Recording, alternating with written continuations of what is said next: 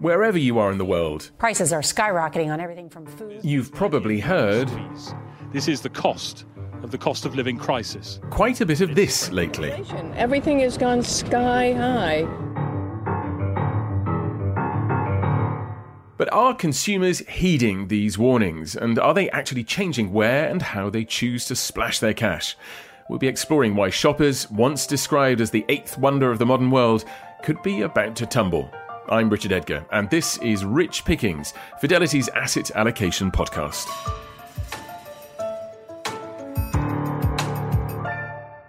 With me today are global macroeconomist Anna Stupnitska, global technology portfolio manager Hyun Ho Son, and senior technology analyst Jonathan Tseng. It's wonderful to have you all here. Hi, Richard. Hello. Excellent. A very enthusiastic greeting to everybody. Well, Hyun Ho and Jonathan, you've both just returned from Silicon Valley, where you and other members of Fidelity's investment team have been talking to leaders from the tech industry. And Jonathan, I gather you spoke to 23 companies, 10 CEOs, and no fewer than 3 billionaire founders. More than anything else, I think I'm surprised that you found them in California and not bunkering down in New Zealand. No, it was great. And to be fair, that I think while the CEOs were in the office, a lot of the employees were still bunkering down in their Palo Alto homes. But it was great to be in the office and on the road. You know, in the past, we've been to Silicon Valley once or twice a year. We always get a big group of portfolio managers and investment analysts from Fidelity. This was the first time we've been able to do this, for obvious reasons, since 2019. And we're on the road with 15 Fidelity investment folks from Tokyo, from Hong Kong, from London, from Toronto. And I said it was just great to sit down with these companies, look them in the eye, see them face to face and find out what's been happening in the world, especially at this time. Absolutely. Well, we'll come to this time in just a moment with Anna. But Hyun Ho, what was the mood that you were picking up as you went round the different companies?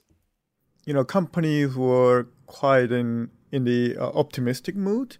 During the pandemic, technology played quite an important role for the consumers and businesses handling a lot of issues. And coming out of the pandemic, a lot of consumer behavior, businesses dealing with all the issues structurally changes. So, companies feel that, there's structural, demand driver for technology, product and services remain intact. So overall, companies were quite optimistic mood.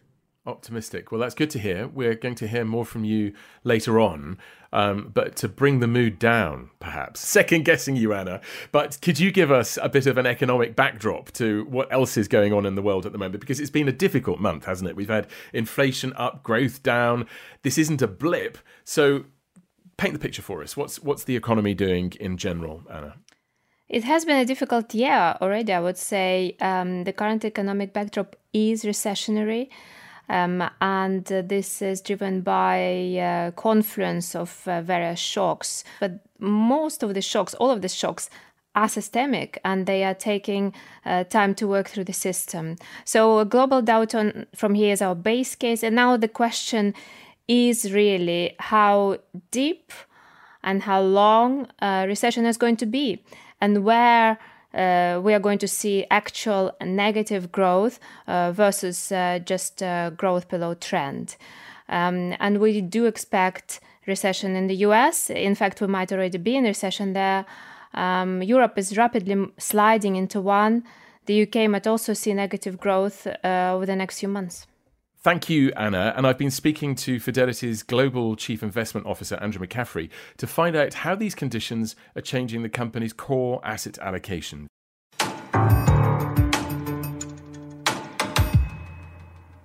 The challenge is when you look across markets that there is a fragmentation there. You can't view it as it's one seamless sort of profile. There's many different, individual country dynamics. And so, for us that, being a little bit more cautious, obviously on the US, being cautious on Europe, especially at this stage, which means that, we have to think about where do we take on some of that risk profile within the existing exposure to equities. And that has tended to push us more towards looking to China, to some of the emerging market Asia, where we feel that there's a better policy mix and a potential for growth from the levels that have been discounted. If we look to credit markets, still a bias towards the investment grade area. We think risk-adjusted returns are better than some of the risks still attached to parts of the high yield market. Although, again, looking to Asia, it's interesting to see that obviously, very challenging environment for high yield with what's happening in the China property concerns. But, getting back to levels where we think that actually it discounts an enormous amount and that we are going through the process. So some of the worst is over. And so looking ahead, you want to be slightly more favorable.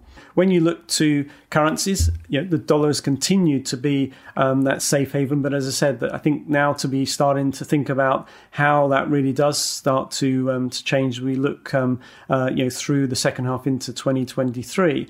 And then maybe the last part is just, in those cash levels that trying to balance keeping some for longer term opportunities and still setbacks that we see over time, as opposed to, some of the shorter term, interim repricing. And, overall, that means that we stay relatively cautious.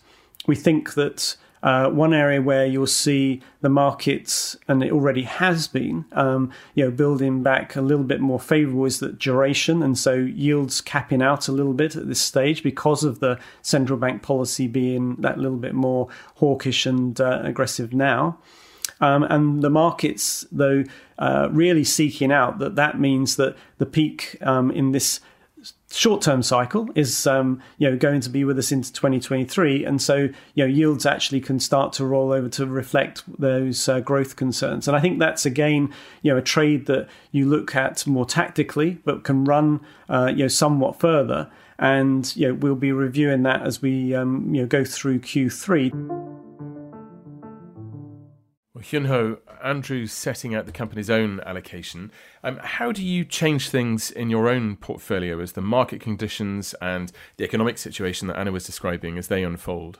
People think of tech more growth-oriented, but tech sector is quite diverse, and there are growth-oriented companies and value cash-generative company, a lot of cheap stock that are misunderstood by the market.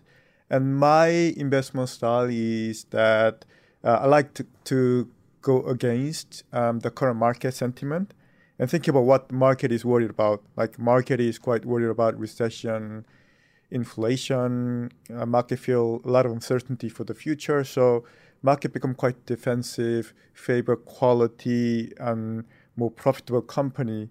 I see opportunity where the market is worried about, but long-term potential is quite positive. So areas that I'm interested in increasing exposure to recently is high growth, high multiple stocks that are currently not very profitable, but unit economics and long-term fundamentals are very strong. And mainly the software business, for example. Software businesses require huge upfront R&D activity, very intensive sales and marketing process. So customer acquisition cost is very high. And long-term, lifetime customer value is not really visible in the short term. So at the current environment, the market doesn't like this type of business. But long-term perspective, I think there are a lot of opportunity in the high-growth software space. You're finding grounds for optimism amid the general declining picture. And I think that's a really interesting aspect because we can't avoid it. Inflation that Anna's been talking about, that means that consumers are going to see their buying power eroded. Anna, consumers in some markets have been protected by things like the stimulus checks in the US, savings rates were relatively high.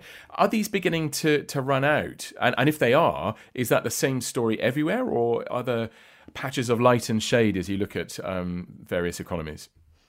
Yes, there are some interesting differences actually across the economies, but I would say one similarity everywhere is that we are seeing pretty dramatic drops in consumer confidence globally.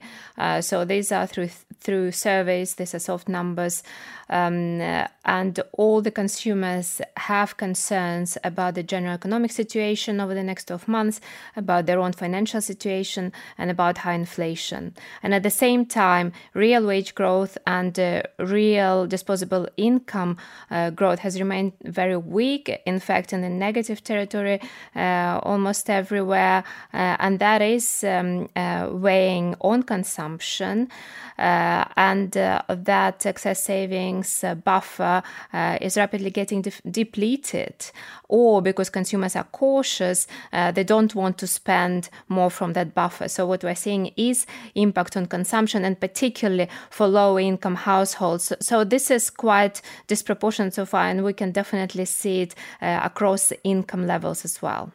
So this sounds like red lights flashing across your dashboard everywhere. Yeah, so in Europe, the consumer confidence slumped in February, March. This was clearly driven by the war. It remains very low. And what's interesting is that the only thing really that is now supporting confidence as well as the economy overall is summer tourism. After 2 COVID summers, tourism is booming. And in fact, it's the US consumer that is driving tourism in Europe as they are taking advantage of the strong dollar. So we're seeing the support through the summer.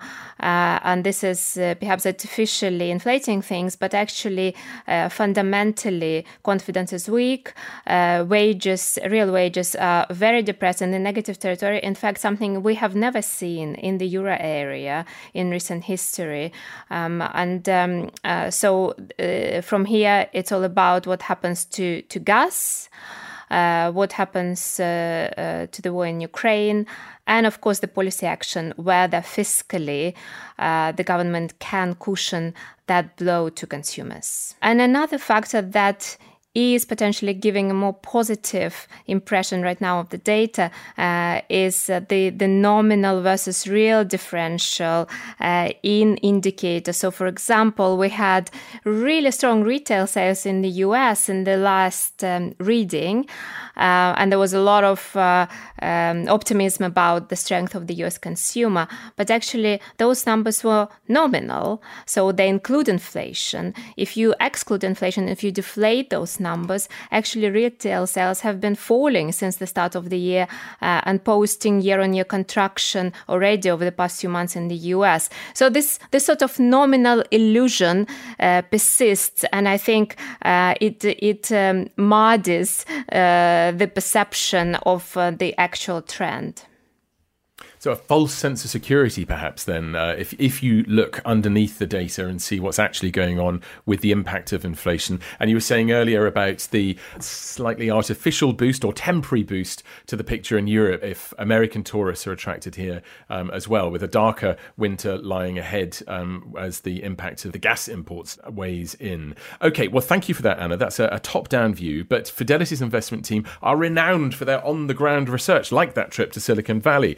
So following their example, I ventured from our studio in the City of London to the West End to go shopping.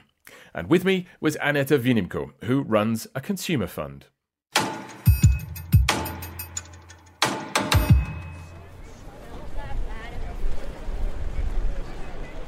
Consumers have got eyes and ears. They can see headlines about inflation rising rates, slowing growth. Aneta Vinimko, how resilient are they proving to be in the light of all of that? Yes, consumers are scared. When you look at consumer confidence, it's really low, all-time lows in some cases. So obviously, there are many media is doing a really good job trying to scare them. But better than central banks, perhaps. Absolutely. But at the same time, we are here on Oxford Street, and they are still shopping and looking at lots of data, whether coming from the US or coming out, even UK. The data is not that bad. Looking just at the consumer confidence, one would expect much, much worse environment. So somehow, even though consumers are definitely scared or worried, they are still spending. Is there a difference? As you mentioned, we're in London right now. What about consumers in the US? Is there a difference in the headwinds that they're having to tackle and how they're reacting? Well, obviously, one cannot just say consumers because there are so many different groups of consumers. And where we have seen issues is the low end, the low-income consumer, where obviously the living cost crisis hitting every country almost globally has been an issue. And people had to cut and people had to reduce their discretionary spending and sometimes trade down even in terms of the non-discretionary spending. At the same time, the better off, the high-end consumer has accumulated quite a lot of savings, is still doing quite well. The employment rates are actually very, very healthy globally. So people have the income to spend and desire to spend after the lockdowns. After lockdowns. And I mean, lockdowns that have just been easing in parts of China, for example. So what about Chinese consumers? What are you seeing there and what do you expect to happen over the rest of this year? The Chinese consumer is coming out. The lockdowns there have been quite severe and maybe unexpected that it would be so difficult at the end of the pandemic. And the consumer is also coming out, and it's maybe a bit more cautious than in previous openings. But definitely we see, especially the better off Chinese consumer has high desire to spend. So overall, you've got confidence that consumer spending is going to has got a little bit more life left in it, certainly for some time. But what about the patterns of spending as you look down in more detail at where their money is going? So consumers are buying things that they couldn't buy or it didn't make sense to buy. So obviously they are not watching Netflix, they are in restaurants trying to travel, but then they get to the airports and realize that there are no planes, so then maybe they go back to the restaurant or back to a shop. So I think everyone is trying to enjoy themselves a bit, but at the same time, obviously, they are concerned because they hear that there is a massive recession coming their way. And when that recession comes, as I'm afraid we think it will, do you think that the considerations that consumers and that the retailers who serve those consumers have had, the considerations around sustainability, will they survive? I think they will survive because they're actually very well entrenched in the business models and in the strategies of companies. And obviously we as investors keep questioning and asking for more. So I think they will survive. But there is so much wastage in consumption, whether it's the manufacturing level or the end consumption level. So I think there are many ways to actually improve efficiency. And maybe a recession is a good time to take care of that. And as you look at this backdrop of weakening economy and still some life in consumption yet, how are you adjusting your own allocations in the funds that you manage? So I'm trying to think like the consumer. So obviously what consumers will be trying to do more and more of is experiences. Whether it's travel or whether it's education or whether all sorts of entertainment. That is quite a large allocation for me in the fund. But then at the same time, there have been quite dramatic changes in the way consumers are behaving. So digitalization has taken a step forward and it's not going back. Even though when one looks at the stock prices of consumer tech, one would think something has gone horribly wrong there. But in my mind, it was quite a big step forward. We are now in the time of an adjustment to the high comp, but as we get out of it, we'll see the business models improving and the consumer being actually quite sticky. So I do see quite a lot of opportunities, but at the same time, I think the gradual shift away from the kind of wasteful consumption, wasteful from the point of view, this is not a product that lasts, or this is not a product that can be put back into the circular economy. My hope is that consumption is going to get smaller and smaller, and obviously I am not putting any money behind that. Annette Ewinnimko explaining the permanent changes to shopping habits brought about by lockdowns, and not all of them bad. Hello, a quick message. We love making these podcasts, and we know you're part of a loyal audience that keeps coming back to listen to them. But podcast audience statistics are a blunt tool. There's only so much the numbers can tell us about what we're already doing and what we might do differently. We've got exciting ideas for some new features and even some new shows, but we want to make sure that we're giving you what you want. Something useful, unique, and unforgettable. Maybe there's someone else you'd like to hear from at Fidelity, or beyond, or something else you'd like to hear more about. Maybe you've got your own burning questions to ask our guests. Now, our listenership is not in the millions, far from it, but you're an important, intelligent, and influential bunch, so it's very likely that your feedback will make a difference. And on top of that, we'll enter you into a prize draw for £250 in Amazon vouchers, or we'll make an equivalent donation to a charity of your choice. What's not to like? We've made it easy for you. All you have to do is click on the link we put in the podcast description, and that'll take you to a short survey. Or you can go directly to fidelityinternational.com/survey. And the survey and prize draw close on September the 10th. We're really, really keen to hear from you and to learn more about what makes you tick, so please do tell us. Go to the survey link in the description on your podcast app or visit fidelityinternational.com/survey. Can't wait to hear from you. Now, Jonathan, it became quite a cliche to talk about lockdowns accelerating changes already in train. But where has all of this left the tech sector? What were you trying to find out on your trip to Silicon Valley? We had 15 investors. You know, we're out there on the ground. We started in Seattle for a day, see Microsoft, see Amazon. Then we flew down to the Valley for the rest of the week. We saw Google, Zoom, HP, Tesla, NVIDIA, many others. The kind of first thing is that you can have remote conversations or Zoom calls with managements as much as you want, but nothing beats being in the room with them, asking them the questions, seeing the body language, and really being able to have the interaction and get to the nuance of what is happening. Does it make a difference?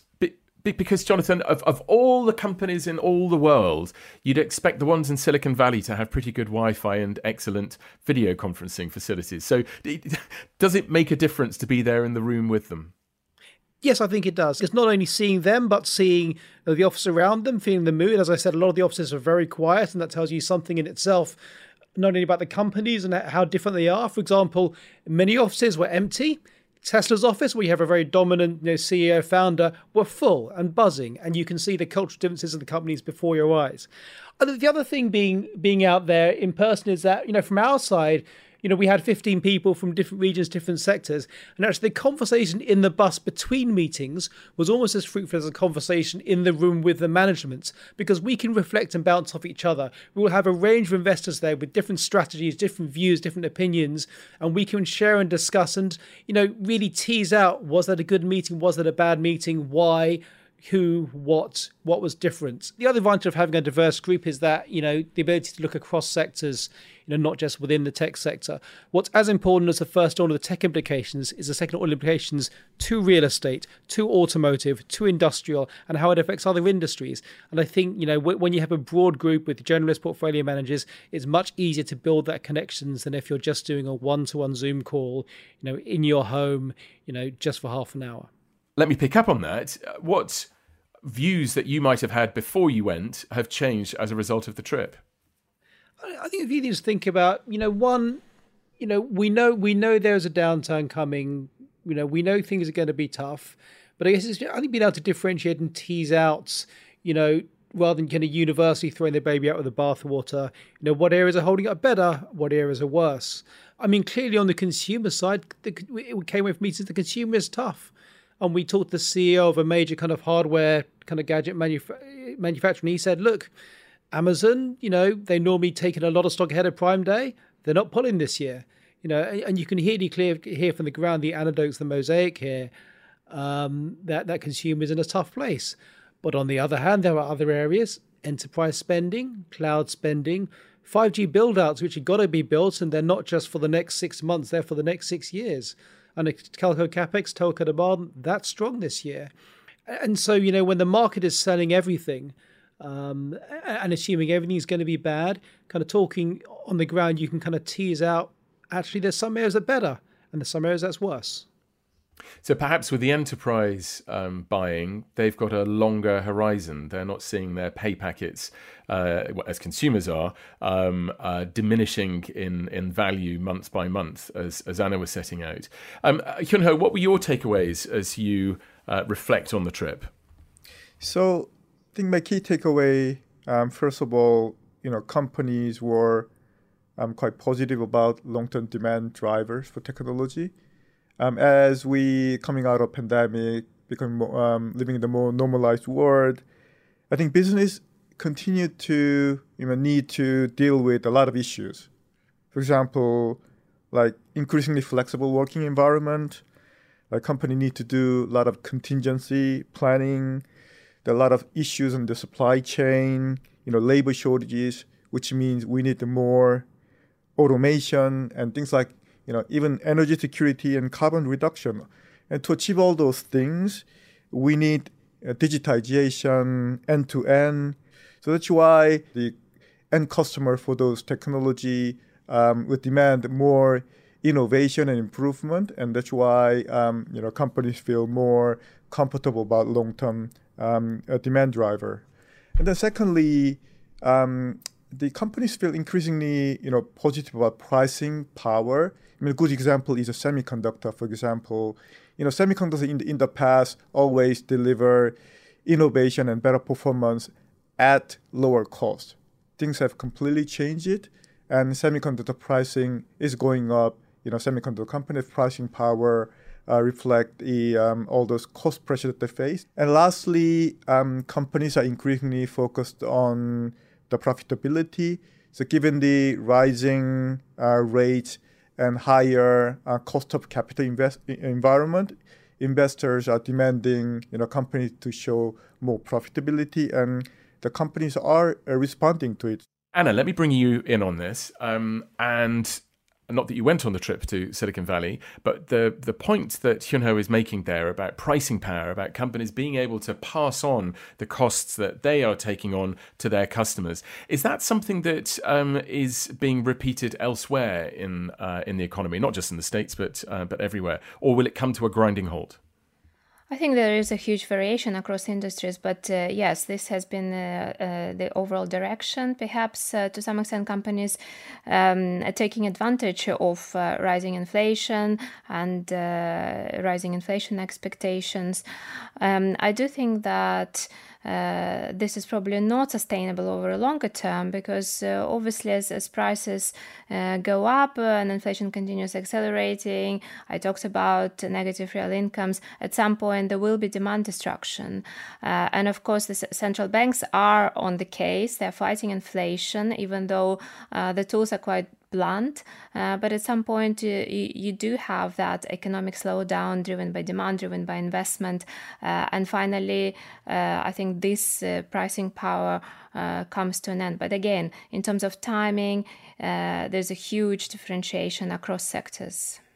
And maybe this is the point, actually, that you were saying in the studio. Jonathan, I'm going to come to you. But the difference between companies that are dealing with consumers and those that are serving companies, the enterprise, and the different horizon, the different lasting power that a company might have compared with individual consumers. On the pricing power, I think it's worth thinking about how it is different between sectors and how it changes in the technology world. I think if you look at the long run, technology spending has grown as a portion of GDP and as a portion of wallet for the last 50 years, and it's grown structurally. And it's grown ahead of GDP. And in reality, technology is eating part of the pie owned by other companies. Why is this happening? I think there's more adoption of technology and there's structural pricing power. The way I've always thought about this is that every year chips get faster, chips get more powerful. Every year your iPhone can do more than the one from 2 years ago, 3 years ago, 4 years ago. And that's worth something. Having a new customer proposition, have a faster camera, a better phone is worth something. That gives technology companies, in smartphone, in semiconductors, in cloud, structural pricing power, or rather structural ability to take wallet share and spending from other industries and other sectors. And that propels the kind of long-term growth in technology, which we've seen over the last 50 years, growing its portion of economy, growing its portion of spending. And frankly, I see that there is plenty of runway to continue. One takeaway from our trip was that, in terms of real world adoption, there is still more to go. We sat down with Tesla, and Tesla made the point that, 3% of cars in the world today are EVs. Well, in the age where 50% of the cars in the world are EVs, or 70% of the cars in the world are EVs, and the semi-content in EVs is 100% higher than in combustion engine cars, that's going to be more chips. That's going to be more spending on technology. And that may be less spending on steel and bodywork and other parts. So I think there is real differentiation in sectors which comes down to kind of pricing power or the ability to grab more of the economics from other industries. It's it's what we all love about Silicon Valley, isn't it? The ability to look to the future and to really see what's coming down the line. You have incredible access to these companies when you go on a trip like this to Silicon Valley, and they show you, they're trying to impress you with their new products and new ideas. What was the most startling thing that struck you on this trip in terms of either a new gizmo, a new technology? I'm going to be super nerdy here because I am a sector analyst. I love being deep in technology. 3 letters. CXL. CXL is new technology which will allow you to build a computer the size of a data center.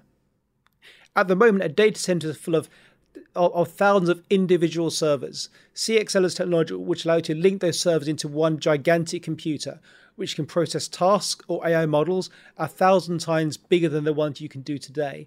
Imagine what you can do in terms of cloud services, AI services, medical analysis, new software if you had a computer that's 1,000 times more powerful than the one you have today. And how far away is that technology? It's happening next year. At the end of this year, the beginning of next year, Intel and AMD server companies will be launching chips which support the CXL protocol for the first time. So I'd expect to see adoption ramping up over the next few years. Excellent. I'm going to put it in my diary. I'm afraid we've run out of time now, but not before we play hotcakes and hot potatoes. What would you buy like a hotcake? What would you drop like a hot potato? Anna, I'm going to come to you first of all. I think I will follow our team's core asset allocation decision set.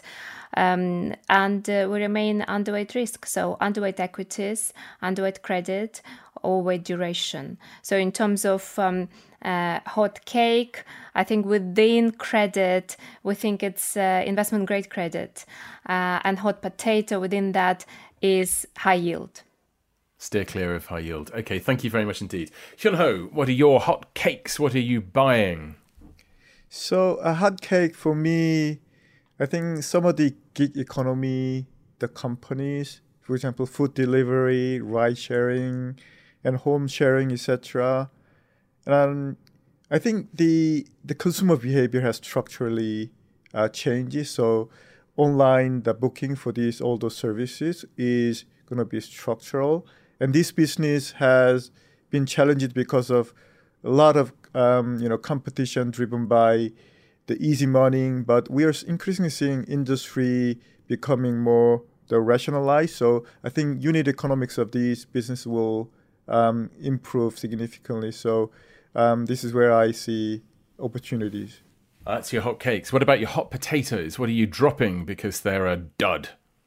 I wouldn't say dud, but overall, because the market has become quite defensive and quality-oriented, and market likes the companies that have good visibility. So that's why the mega cap tech stocks have relatively done quite well. So I would like to reduce exposure to those mega cap that market feel as a safe haven.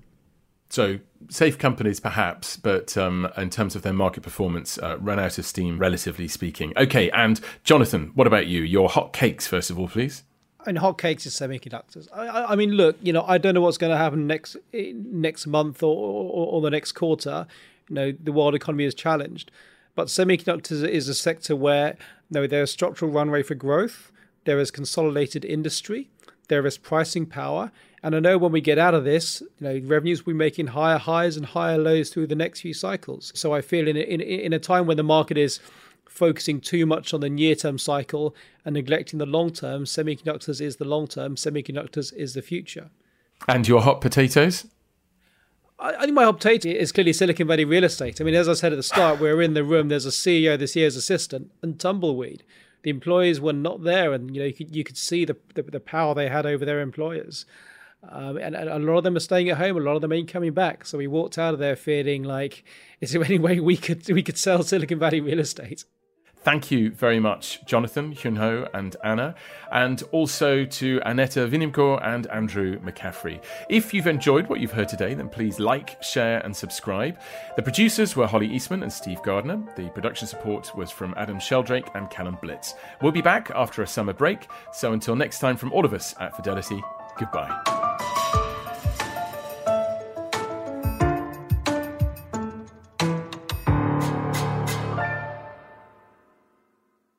This podcast is for investment professionals only and should not be relied upon by private investors. This podcast is provided for informational purposes only and is intended only for the person or entities to which it is sent. It must not be reproduced or circulated to any other party without the prior permission of Fidelity. The value of investments can go down as well as up, so you may get back less than you invest. For other important legal notices, please visit your local Fidelity website.